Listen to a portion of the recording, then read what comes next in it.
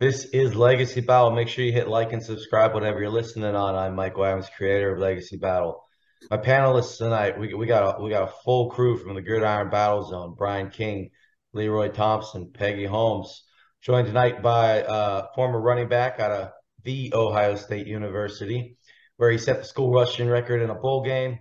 He's drafted in the fourth round by the Chicago Bears, would lead them in rushing in 1997. He actually started as a fullback with them after the Merrill Hodge injury, but then went to running back with them.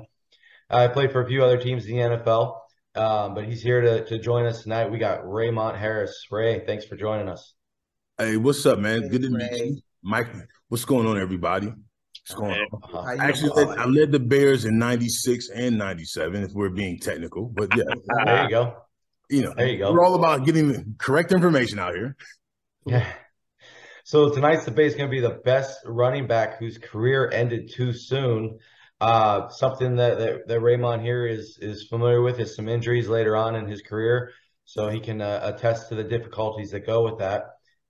Before we go to our first player, our honorable mentions, players that just missed tonight's debate is Jamal Anderson, Billy Sims, Kurt Warner, not the quarterback, running back, and Christian Okoye. So some pretty good backs, had fantastic careers, all ended too soon. But we're going to start tonight out with Peggy. Oh, that's great. And of course, I didn't pick Gail Sayers just because I knew you were with the Bears, right? Mm-hmm. But Gail Sayers has been one of my heroes for a long time. Of course, we all know the circumstances. 1968 season, he goes up against the 49ers and bam, tears his MCL, ACL, and meniscus cartilage. Basically, his knee is hanging by a thread. Everybody's looking at that. It's 1968. There's no revolutions in sport medicine or anything like that. His career is over. And for the Kansas Comet, for all those fans that just love to see him run back, punts, run back, kickoffs, do things that no other guy can do, needing only 18 inches of space. That's what he said himself, to find that old. I mean, this was just devastating. We said, no way. He and his friend Brian Piccolo, in the off season, they get together 10 months, and he's ready to play again. Unheard of. I mean, the story of courage, even with those two guys, is just amazing. But we go now to the 1969 season. Everybody's saying, oh, well, let's see if he's going to favor that knee, if he's going to do what I call physiological compensation. Another amazing season. The only 1,000-yard rusher, 1969, comeback player of the year. Everybody is just, wow, what an athlete. Unfortunately, after that 69 season, he comes in 70, and now it's his left knee that causes him all the problems. I have to say that was a wonderful year in 69, but with what I call the compensation, the way the body and the muscle memory compensates by injuring that left knee, which he must have been favored because the original catastrophic injuries on the right knee. Basically, after that, he hurts his ankle. 70, 71, he comes back again after 2 surgeries on the left knee, and then it's over. Raymond, Gail Sayers, long-legged style runner, explosive cutbacks. You know, we saw that later on in life. We saw Barry Sanders. A lot of Gail Sayers was in Barry Sanders. What are your thoughts on Gail? He was obviously like one of the greatest running backs of all time. What's wild is me starting my first 4 years in Chicago. I got a chance to meet and know Gail Sayers, and I got a chance to watch like some of the film. Now, as Peggy said, I mean, look, I didn't know anything about this. I wasn't even born when Gale Sayers was playing, so I had to watch old. Maybe you were born, but yeah, I had to watch film, and you could absolutely tell like how amazing, how beautiful his stride was. He was just so graceful.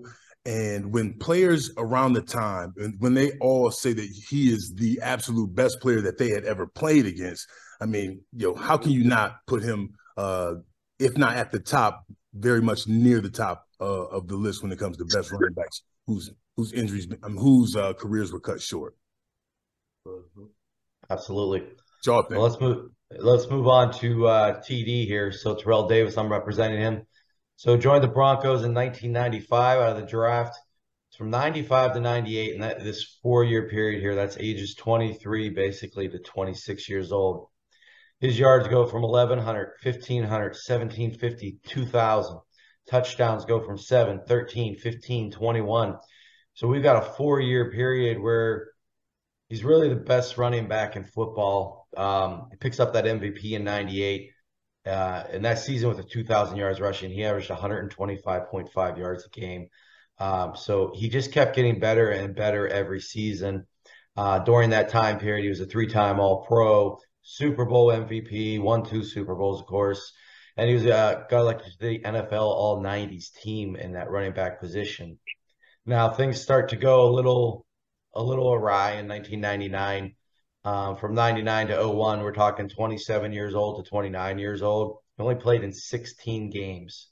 And in those 3 seasons, they weren't very good. His average was under 4 yards and all but one of them, per carry there. But it was in 99 where he tore his, I'm probably going to say this wrong, but the anterior cruciate ligament and the medial collateral ligament. So I'm not a doctor, but obviously. And then 2000, he had arthroscopic surgery on both knees. So he took a beating during those 4 years where he was outstanding. His carries were over 400 twice, which we know what that can do to a running back on the carries. But the NFL put him in the Hall of Fame, and that shows how great he really was for those 4 seasons. He certainly didn't have the longevity. A lot of people kind of complained about him getting put in because of that. We heard that years prior. Lynn Swann was another guy that didn't have the time in, but he still got put in. He certainly had a 4-year run there that was Hall of Fame worthy. And just one last thing I want to add here is that, running backs' careers, they usually at the age of 30 kind of come to an end, or they really start to go downhill from 30 on. And, this guy's career ended really at 26 years old. So he could have had another 4 years of just greatness. And that's something to think about when you vote later, is the fact that, he had another 4 years he could have got before 30, where some of these guys we're talking about tonight were already at 30 before these injuries occurred. So, Raymont, with TD, my first question would be, do you think he should be in the Hall of Fame? I would say absolutely. Here's the thing. I don't think there's been a running back in the history of the sport that had a 4-year burn the way Terrell Davis did. It's interesting. I go back in time. My junior year in college at Ohio State, we played Georgia in the Citrus Bowl. And on our team, the 3 running backs were Robert Smith, myself, and Eddie George. On the other team was Garrison Hurst, and his backup was Terrell Davis and Max Strong. So we had an amazing amount of talent on the field. As I went on in my career, my 3rd team ended up being Denver. So when TD actually got hurt, they brought me into the fold over at Denver. But fortunately for the team, Mike Anderson really took off, and so I never really got a chance to play. But playing behind that offensive line and that scheme from Alex Gibbs and Shanahan, I mean, he was definitely a beneficiary of amazing talent around him. But when it comes to just straight up production, for you to carry the football 400 times in the NFL against these headhunters and then still put up the same type of production that TD did, won the MVP as well as multiple Super Bowls, how could he not be near the top of the list when we put this all together? And that was actually, you kind of mentioned there what my other question was going to be, with that offensive line and the scheme, the cutback, or the cutout blocks. How much did he benefit from that? I mean, he benefited a great deal, but when it comes to sorry, a friend over here is checking on me, so Mhm. now, he was a huge beneficiary of it. The scheme was amazing. You didn't have to do a lot of crazy things. You didn't have to do like Barry Sanders type things and read multiple levels. You had one cut and you run downhill, and linebackers and safeties are meeting you with a 6, 7, 8 yard head steam. And he was masterful at this. So, sure, he was a beneficiary of it, but I mean, not everyone could put up the production that he did. As evidence, in 2000, when he was hurt, and Orlando Gary was hurt, and Mike Anderson, as a true rookie, they had him on starting. Mike ended up having 1,400 yards rushing, which is an amazing amount of yards. But if it were TD, it would have been over 2,000. So like that truly solidified like how great he was to me, seeing it firsthand. Well, let's move on to Leroy. I think we can all see who he's repping. I love it. Bo knows. All right. So the reason I believe Bo Jackson to be the greatest NFL running back whose career was cut short was for a number of reasons. The more I looked at it, there was the first thing that stuck out to me, besides being the only Heisman winner on the list, was how much Al Davis liked him and really wanted him as a teammate. He drafted him in the 7th round after Bo said that he wouldn't play for Tampa Bay for many reasons. After they had drafted him number 1 overall, Al Davis liked him and respected him so much that he gave him the opportunity. He said, hey, you can play your baseball. Everybody knows Bo was a famous 2-sport athlete. That's the picture. And Al Davis was all right with him playing in Major League Baseball and doing what he wanted to do with that. He was extremely fast. He ran a 4.13 40, the fastest clocked 40 at the time. And I know one thing that stood out to me, of course, I'm a huge Seahawks fan, so I grew up not really liking Bo as much as I like him and appreciate him now. I remember in '87, in his rookie year, Monday Night Football game, Brian Bosworth had been talking about how, that they were going to contain him, saying Bo was overrated, overhyped. And in the second quarter, Bo Jackson steamrolled Bosworth on his way into a touchdown from the goal line. And it was an injury that ended, speaking of, careers ending early, ended Bosworth's injury. So, yeah, got him to be quiet about that. He ended up having a 91-yard touchdown or a 91-yard touchdown run later in that game.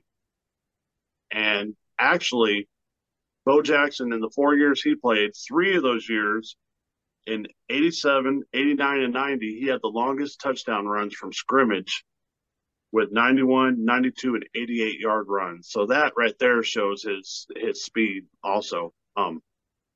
But in that game, also, to go back to the Monday night game with the Seahawks, besides having that 91-yard run that game, he had 221 yards total rushing that game. So, he showed Bosworth a lot. He really put his money where his mouth was, and that 221 yards is still a Monday night record to this day. Mm-hmm. He ended up averaging his rookie year 6.8 yards per carry. His career, he averaged over 5.4 yards per carry, which is, a great number. To me, it shows vision, of course, speed that we talked about, and Bo was also a great example of power, in my opinion. We hear about in January 13th, 1991, he had the career-ending injury against the Bengals when he was tackled on yet another long run of 34 yards. But what a lot of people don't know is after the injury that knocked his hip out of place, that he attempted to push his hip back into place because he wanted to keep playing. And to me, that shows toughness. So, we hear about these running backs that are tough and fast and this and that, but to me, Bo Jackson is all of that. He was fast. He was the first two-sport athlete to be an all-star in the NFL and MLB in the same year. He's paved the way for others, and of course for that generation, Bo knows. But we saw a small sample size in the 4 years that he was with us in the majors and the NFL, and in my opinion, is the best NFL running back to have his career ended short. Raymont, Bo Jackson could not be caught. Once he was in that backfield, he was gone. What are your thoughts on Bo? Oh, he was a rat. It's a wrap. Bo Jackson was my idol. He was the reason I got number 34 because he was so good, so talented. And I tried to pattern my game after him. Unfortunately, I didn't have the same speed and explosion that he did, but he was our generation's Michael Jordan, like in football. You can only imagine like what he could have done if he just played football by itself. And when you look at like the career numbers, the amount of explosive runs, like my guy said, like Leroy said, 3 years he had the longest run in the NFL, and he didn't play, the entire season as everyone else did. So he had like an amazing like yards per carry for his career. He was the strongest, most explosive, fastest guy. He was one of those guys who, when you're on the opposing team, usually like you're like listening to the schemes, and you're listening to the offensive line coach to give you some pointers on like where you should maybe be cutting the ball and paying attention. But if Bo Jackson or Barry Sanders were playing, yeah, you're watching the screen to make sure that like you're not missing out because he was like the actual players. We were fans of him. So it makes perfect sense for Bo Jackson to be high on this list as well. Let's move on to our final player tonight. Go ahead, Brian. All right. I got Priest Holmes. So Priest, he started his NFL career in Baltimore with the Ravens, but he did not have as many opportunities as he would have hoped. Over a 4-year span, the undrafted free agent only gained about 2,000 yards, playing second fiddle first to Eric Rhett and then to Jamal Lewis. In 2001, he finally got his chance to shine after inking a deal with the KC Chiefs. And man, did he make the most of it. Over 1,500 yards on the ground, the rushing crown, 10 touchdowns, a league-leading 2,169 yards from scrimmage, and was named first-team All-Pro. So how did he top that? Well, in 2002, he had over 1,600 yards on the ground, led the NFL with 2,287 yards from scrimmage, and found the end zone a scorching 24 times. That is the third highest total in NFL history up to that point. And his 163.4 yards from scrimmage per game is still the all-time highest average in NFL history. He was named first-team All-Pro again and AP Offensive Player of the Year. So now, how could he possibly top that? Well, in 2003, he again topped 2,100 yards from scrimmage, and he broke the single-season NFL record with 27 rushing touchdowns, and that still stands as the second highest total in NFL history today. In 2004, he was rolling again. He had 892 rushing yards and 14 touchdowns in just 8 games, headed for another superb season, but that's when disaster struck. He suffered a knee injury, which sidelined him for the rest of the year. In 2005, things got much worse for Priest. He suffered a spinal cord injury after a hard hit from Sean Merriman, and this one pretty much did him in. He tried to come back a couple years later, but it was unsuccessful. But in that brief 54-game span from 2001 to 2004, Priest was on top of the mountain. 5,482 rushing yards, 2,163 receiving yards, 76 touchdowns. That's a blazing average of 141.6 yards from scrimmage and 1.4 touchdowns per game. As things stand, Priest Holmes is not in the Hall of Fame, and he will most likely stay on the outside looking in. But we cannot help but think what might have been with this guy. If he could have stayed at the same blistering pace that he was at prior to his knee injury for the rest of 2004 and for a couple more seasons after that, he would have finished his career with about 12,000 rushing yards and 150 touchdowns. That would have been more than guys like John Riggins and O.J. Simpson and Earl Campbell, and more TDs than guys like Marcus Allen and Adrian Peterson and Walter Payton. I think that would have made Priest Holmes a Hall of Famer for sure. Sadly, some major misfortunes robbed Priest of that chance.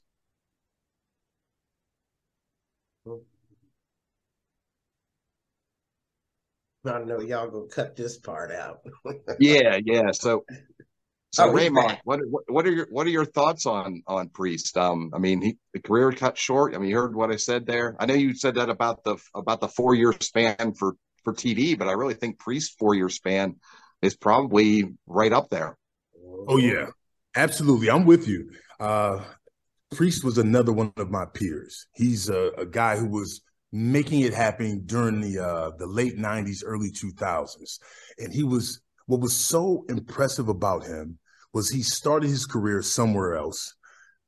He was 1,000-yard rusher there, then got lost in the sauce, was able to go to a brand new team and not only pick up where he left off, but he was so much better in that Kansas City offense. You talk about one of the earlier guys who were like explosive and like not only running, but also like pass receiving. What people don't realize is he was one of those all-purpose backs who you could keep him in on third down because he was a good enough pass protector that, he'd also protect the quarterback so he wouldn't be falling off and putting like the offense in a position of a liability. So that's what made him even so much better and allowed him to like build up like a lot of yards like on third down as well.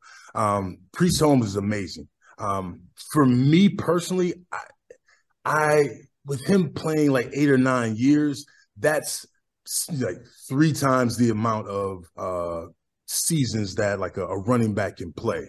Now, of course, it's cut short by injury, but he also, played damn near 10 years. So for me, as amazing as he was, and if we're just being specific to like what we're talking about, in this category, he would fall down a little bit lower on the list because of the amount of years he had a chance to play. Right. Makes sense. Well, let's see. Since the host isn't here right now, he'll be back in just a second. Let's go ahead and just move on to the Q&A, and then we can backtrack to the vote. So, Peggy, do you want to give the first question for Raymont? Yeah, and I've been thinking about this question ever since I heard you were going to be on. Oh. But this is a question I know you can handle. This is something that's been said today in the NFL, is that running backs are a dime a dozen. They have short shelf lives. We can get anybody to run the ball.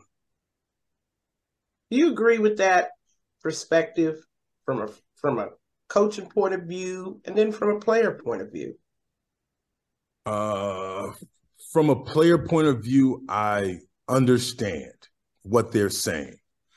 And I see why people say things like that. There are people that have been wildly successful as mid-round draft picks, as undrafted free agents, and that have gone on to have like amazing careers. But in my opinion, that's really on like the personnel departments and how they pick these guys.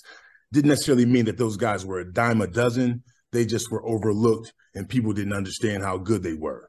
Someone like Terrell Davis didn't go until the 6th round. Didn't mean he wasn't like amazing. It just meant that, you know, people didn't have a true idea of like how talented he was, because he rarely got a chance to play like when he was at Georgia. So I understand why people say stuff like that, but I don't agree with it. To be successful in the NFL as a running back, you have to. There's an amazing amount of things that you have to have at your disposal. First and foremost, you got to have vision. I mean, balance is great. Some explosiveness.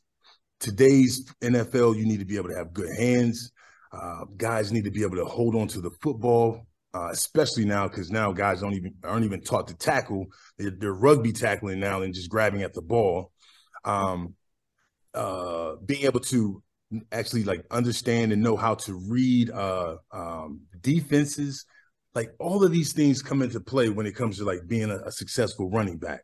And when you look at the list of running backs over the years that have gone on to have like success, for the most part, unfortunately, there are so many guys who were really, really good. And then after, I don't know, year 3 or 4, or by the time they get 30, they just kind of fall off the map.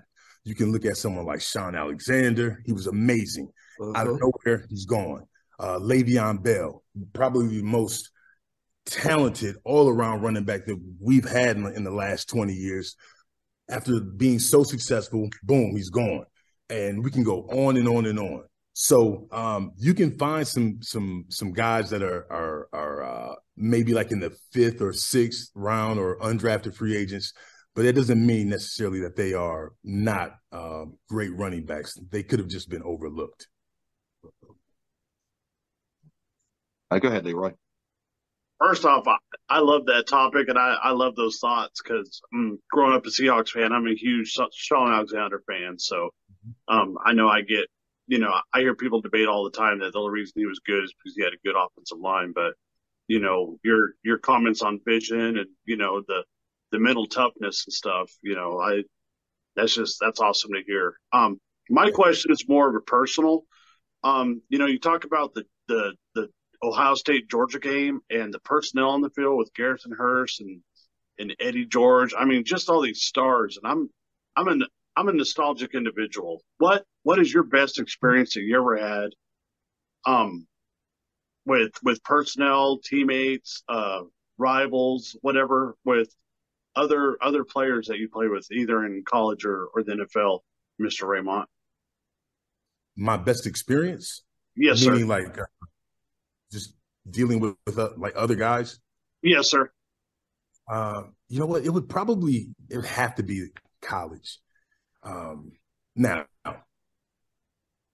it's where I went to school was a different kind of place, and it wasn't the run-of-the-mill college for across the country. There are probably 5 schools that are, you know, considered like truly elite, and year in and year out, like those are, you know, those teams right there are going to attract the most amount of 5-star, 4-star athletes. And so you end up like being on a team, and unlike in the NFL where like your career lifespan is very short, you actually have to spend 4, sometimes 5 years with, you know, on a team, and you end up like building a true camaraderie with guys. Nowadays, things are a little bit different. Guys that are like really talented, they can leave in 3, but that's still like a significant amount of time to be able to like build that camaraderie. Ohio State had that. I mentioned Eddie George and Robert Smith for 92, but during my time there was Carlos Snow and Scotty Graham and Jeff Cothran and Butler Benote as well. So at one point we had 7 guys that played in the NFL, all at Ohio State at the same time. So when you come up in an environment like that, you realize the attention to detail that's needed. The fact that you have to actually do well in school, because if you don't, you're not going to be at practice. And if you miss practice, that allows Eddie George to get on the field a few more times. And then now you're never playing again. Mm-hmm. You're in a transfer portal or some of some sort now. So being able to to have like a foundation where not only were the guys extremely talented, but we were very close.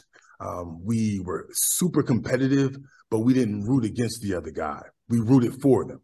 We wanted them to do really well. And as soon as they had an opportunity to get on the field, I would always root for them.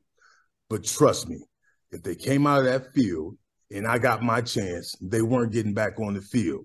So being able to kind of be raised in that kind of environment, I mean, it truly allowed me to put myself in a position where I could be successful at the next level in Chicago. And actually, if I'm being honest, my entire 4 years with the Bears, there was never a collection of talent in the running back department as it was like in college. Right. That's awesome. That's awesome. But Raymond, as I understand it, you recently launched a nonprofit called Gene and Raymont Harris Foundation. Could you tell us what's the ultimate mission of that project and how it came about and how our viewers could donate? Yeah, absolutely, man. Thank you so much for bringing that up. So for the last 15 years, I was working in Ohio State's athletic department. I was the director of development, meaning I did major gift fundraising for the entire athletic department. And then just recently, I decided to go out on my own, retire from O State, and start my own business. And that's an elite mindset coaching, consulting, and public speaking business. And then I realized that there was, I had this skill, I have this gift that I've worked on for a number of years of being able to get my hand in other people's pockets and take their money. So it didn't make sense to just kind of let that skill go away. So I decided to actually start my own nonprofit and start raising money for something that matters more closely or is more closely in line to the things that I care most about. So I started the Gene and Raymont Harris Foundation. Gene Harris is my mother. And unfortunately, my mom passed after giving birth to me. So the mission of the nonprofit is to provide health, wellness, and free mental health resources for families affected by maternal mortality. Uh-huh. And then also providing free mental health resources for former athletes as well. Because when I look at it in its totality, those two groups are the two groups that truly make up me. And those are the areas that I really struggled. And I'd love to be able to provide some kind of solid foundation for someone else coming up after me that may, unfortunately be struggling in those same areas. So I just announced the nonprofit, and if someone wants to be involved, you can go to RaymontHarris.com. And on there, you'll see ways to be able to actually contact me. And then they won't be contacting me, you contact my business manager. And then also that will allow for an opportunity to be able to see how you can be involved, whether volunteering or stroking a nice big check to help us support families in need. That's great. You got time for one more, Raymond? Man, I got time, man. That's all I got is time. All right, awesome. Okay, go ahead, Peggy. I'm waiting. And congratulations on finding that life after football. I went online and saw the work you're doing under EMP. And it really does show that, a person can take their gifts and just, make more, a second career, a second win. And that's really great you've been able to do that. And my next question has to do with that dark 1999 season when you were hurt. Fans all over the NFL would like to know what is going through a player's mind as he's rehabbing, is your life flashing in front of you? You're thinking about other alternatives? When you get back on the field, are you thinking about what happens if I get re-hurt? We'd like to know what you were thinking about your future and your career while you were rehabbing from that injury. Hey, I think that's a great question. Thank you so much. All the years of getting interviewed, I'm not sure anyone has asked me that. It truly is a dark place. I was in between teams, so I wasn't signed. So I was an unsigned free agent. And that alone provides like this feeling of being in no man's land. So you don't have a team to actually go to rehab, to work out, to do any of those things. So you have to kind of find other resources. Fortunately for me, I went back to Ohio State, my alma mater, and there are so many guys that are currently in the league that I had the strength of friendship and resources at my disposal to be able to get healthy and get back. It's hard not to doubt yourself. We come from like an area, and we come from environments where we're so used to being dominant and we're so used to being strong. And once that stuff starts to fall apart, like it always does, it's hard not to kind of doubt yourself. So I would watch different games, and I watched different players that I thought that I was better than or knew that I was better than, and I see them having success. I see that no one's reaching out to me to have me on their team. And then your life does start to flash in front of your eyes.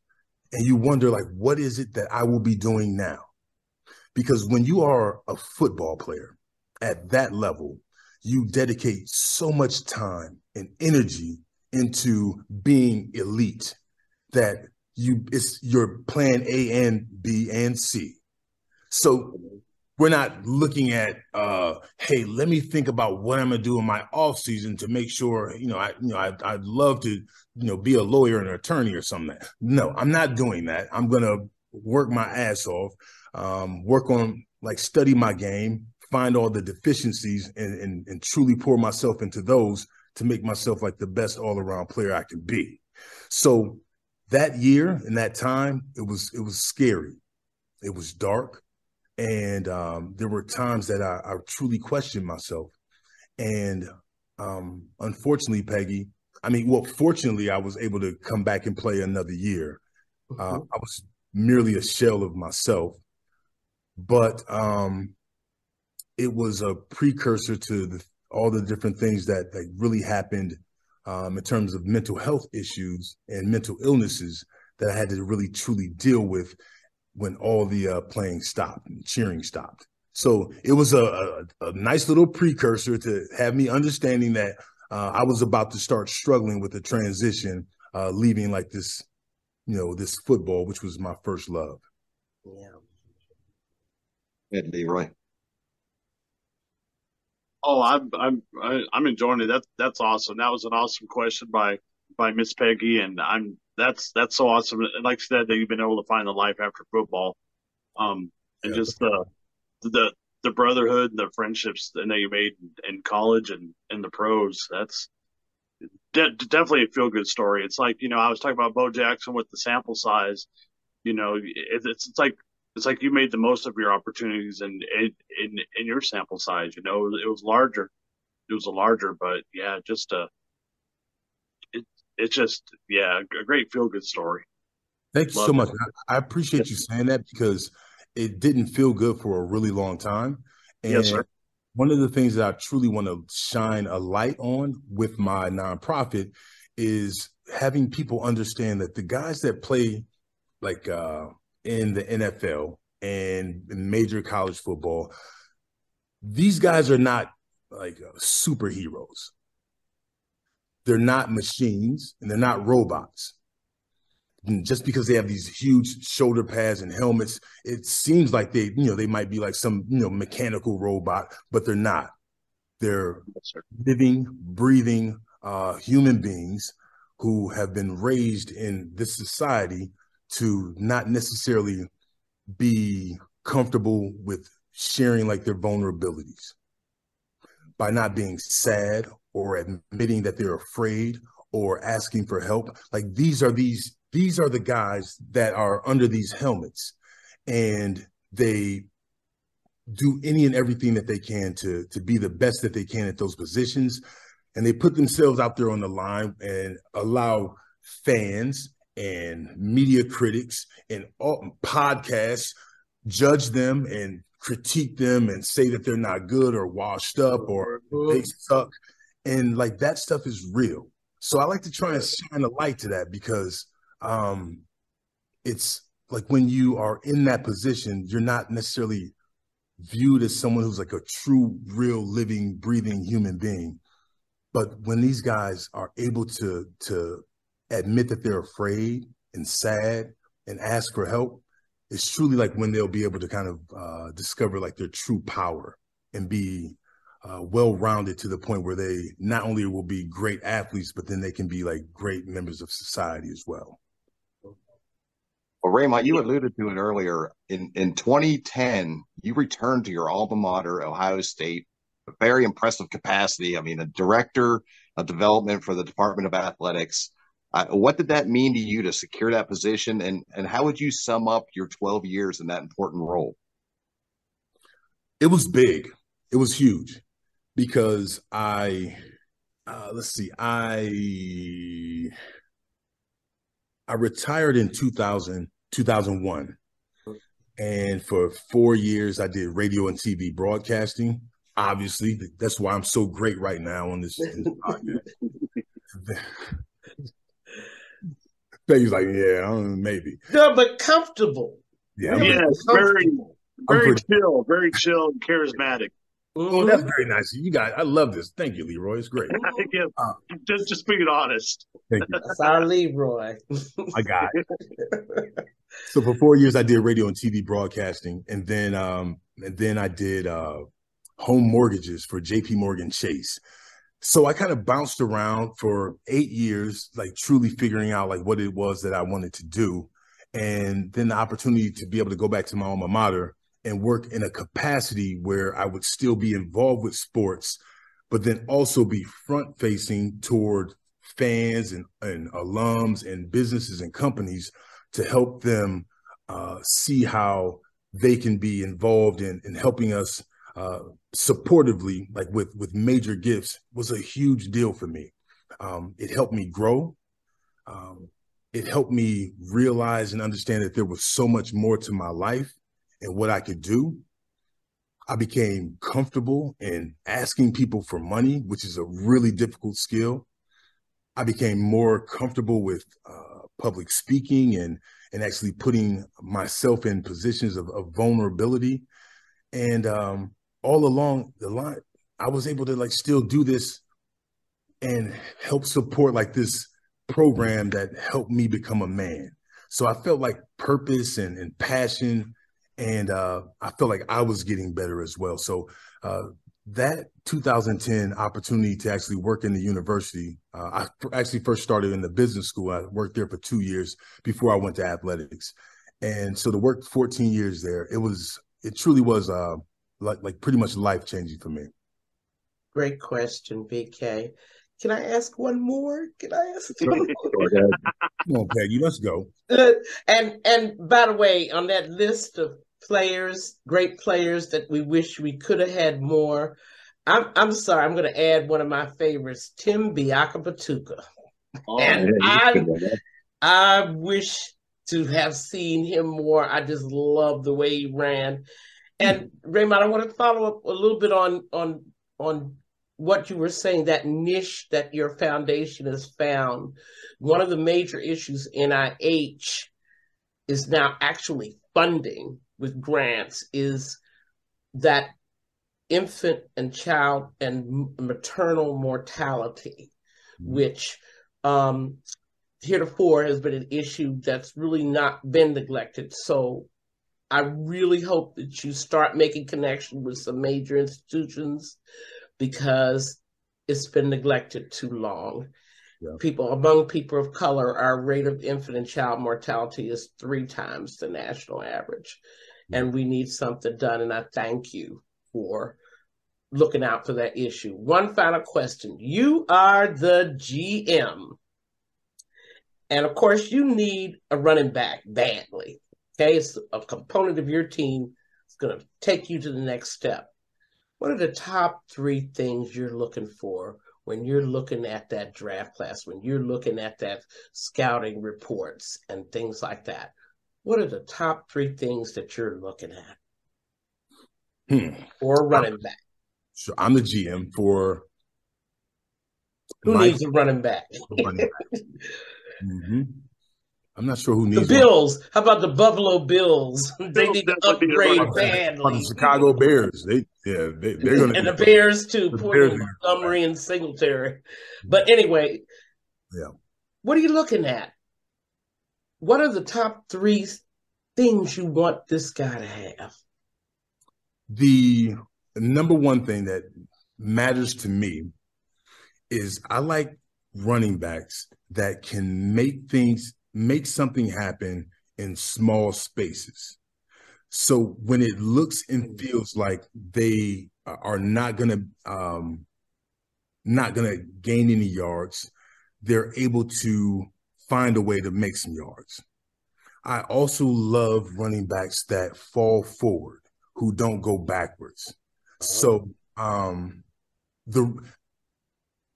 to me, currently, my favorite running back in the NFL is what's my guy's name? I just lost his name for the Cleveland Browns. My guy.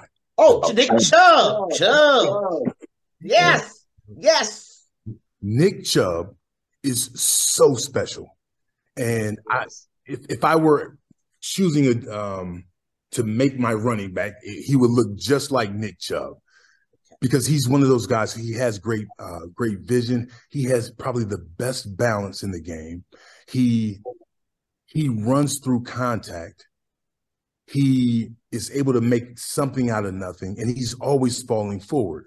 Because you're going to play against amazingly talented guys on defense, and they scheme against you every week. So there are going to be so many opportunities when like these big linebackers and D ends are hitting you at the line of scrimmage, and guys fall backwards. If you're able to make 2, 3, 4 yards out of that, that puts you in a 2nd and 6. That puts you in a 3rd and short, which becomes so when it comes to calculations, it becomes so much easier to get first downs and move the chains and be able to have scoring opportunities. Like that's the true specialness of a running back. So guys that can make something out of nothing, that fall forward, that have an amazing balance, like those are the guys I'm looking for. Guys that are shifty and can make things, that are fun to watch, and they may make some big runs here and there, but they're also like losing 4 and 5 yards, except Barry Sanders. Like those guys are not necessarily my favorite. Right. Yeah. So I guess let's backtrack to the debate. So Leroy, let's go to you first. Which one of those backs, you can't choose your own, but which one of those backs would you have gone with? They were all impressive in their own. I like Terrell Davis and what he was able to get done in such a short amount of time. I know Super Bowls are a team collective effort. I know Denver did have a great offensive line at that time. But to have 2,000 yards to be a NFL MVP and be a running back is definitely, that's impressive. But yeah, I would definitely say TD, Terrell Davis, mile high. All right, got the salute in there. All right, Peggy, who do you got? You can't take your own. I can't take my own, but I got to take both. Raider fan here. There's no doubt about it. Hands down, Bo. And as Raymont said, imagine if he had been playing football full time. What records would have been just completely shattered by his performances. I mean, it's just an amazing career that we wish we would have had more. Yeah. Okay, so it comes to me, and actually going to make us a three-way tie because I like Gale Sayers. Yes. Gale Sayers to me, I mean, what he was doing was amazing. I mean, he set the touchdown record. He had 6 touchdowns in a game. I mean, that stood for years and years till finally Kamara just broke it a couple of years ago, or just tied it. But so it's like, who knows what that guy could have done? He was only, I think, 27 or something when he left the game. I mean, it's just correct. Like, man, I mean, he was a threat every time he held the ball, whether it was a kick return or a reception or a rush. He could take it to the house anytime, anywhere on the field, any conditions too. I mean, if you look at that 6 touchdown game, that was in the mud against the 49ers. I mean, I don't know how he did it. So I got to go with Sayers. So, all right, Raymont, you can break this tie out for us. So which running back do you got? I absolutely understand Gale Sayers. He was probably the most special. I love the idea of Bo Jackson. He was my hero. And it's hard not to think that if he wasn't on the field more, he would have continued to do like some of the most amazing things we would ever see like on a football field. But when it comes to this category, guys, I'm going to go with Terrell Davis because of when we talk about like the running backs that are special to me, the guys that make something out of nothing, the guys that fall forward, and the guys that are able to put their will into like against the defense, that like the defense is all strong and great for the first 3 quarters, but then the fourth quarter, they're wearing down, and that's because the running back is putting that fire on them. Like that's why I would go with like someone like Terrell Davis, and I think about like what he could have done. Like, so after he got hurt, then that allowed Alandis Gary to get 1,000, I want to say 1,300 yards. TD was hurt. That allowed Mike Anderson to have a couple 1,000-yard, seasons. Just imagine. And I'm telling you, those numbers that they put up, he would have put up probably 2,000. He would have clearly like broken like the record for most yards, and would have probably had like a hands down the greatest running back career of all time. All right, so there you have it. Our top running back whose career was ended far too soon got Terrell Davis. So, all right, great job, everybody. I'd like to thank you, Raymont, for coming on with us tonight. It's been a real pleasure. We've really enjoyed it. So everybody out there, if you haven't subscribed yet, please subscribe. YouTube, Spotify, iTunes, we're everywhere. You'll find us somewhere. Just subscribe, and we're going to keep on trying to pump this content out for you guys. So everyone have a great night. Guys, make sure you follow me on IG. Follow me on Instagram, Raymont Harris, Raymont_Harris, Instagram. I'm trying to make my space right now in this new age of marketing, and so I look forward to all 3 of you and all your listeners. Like, follow me.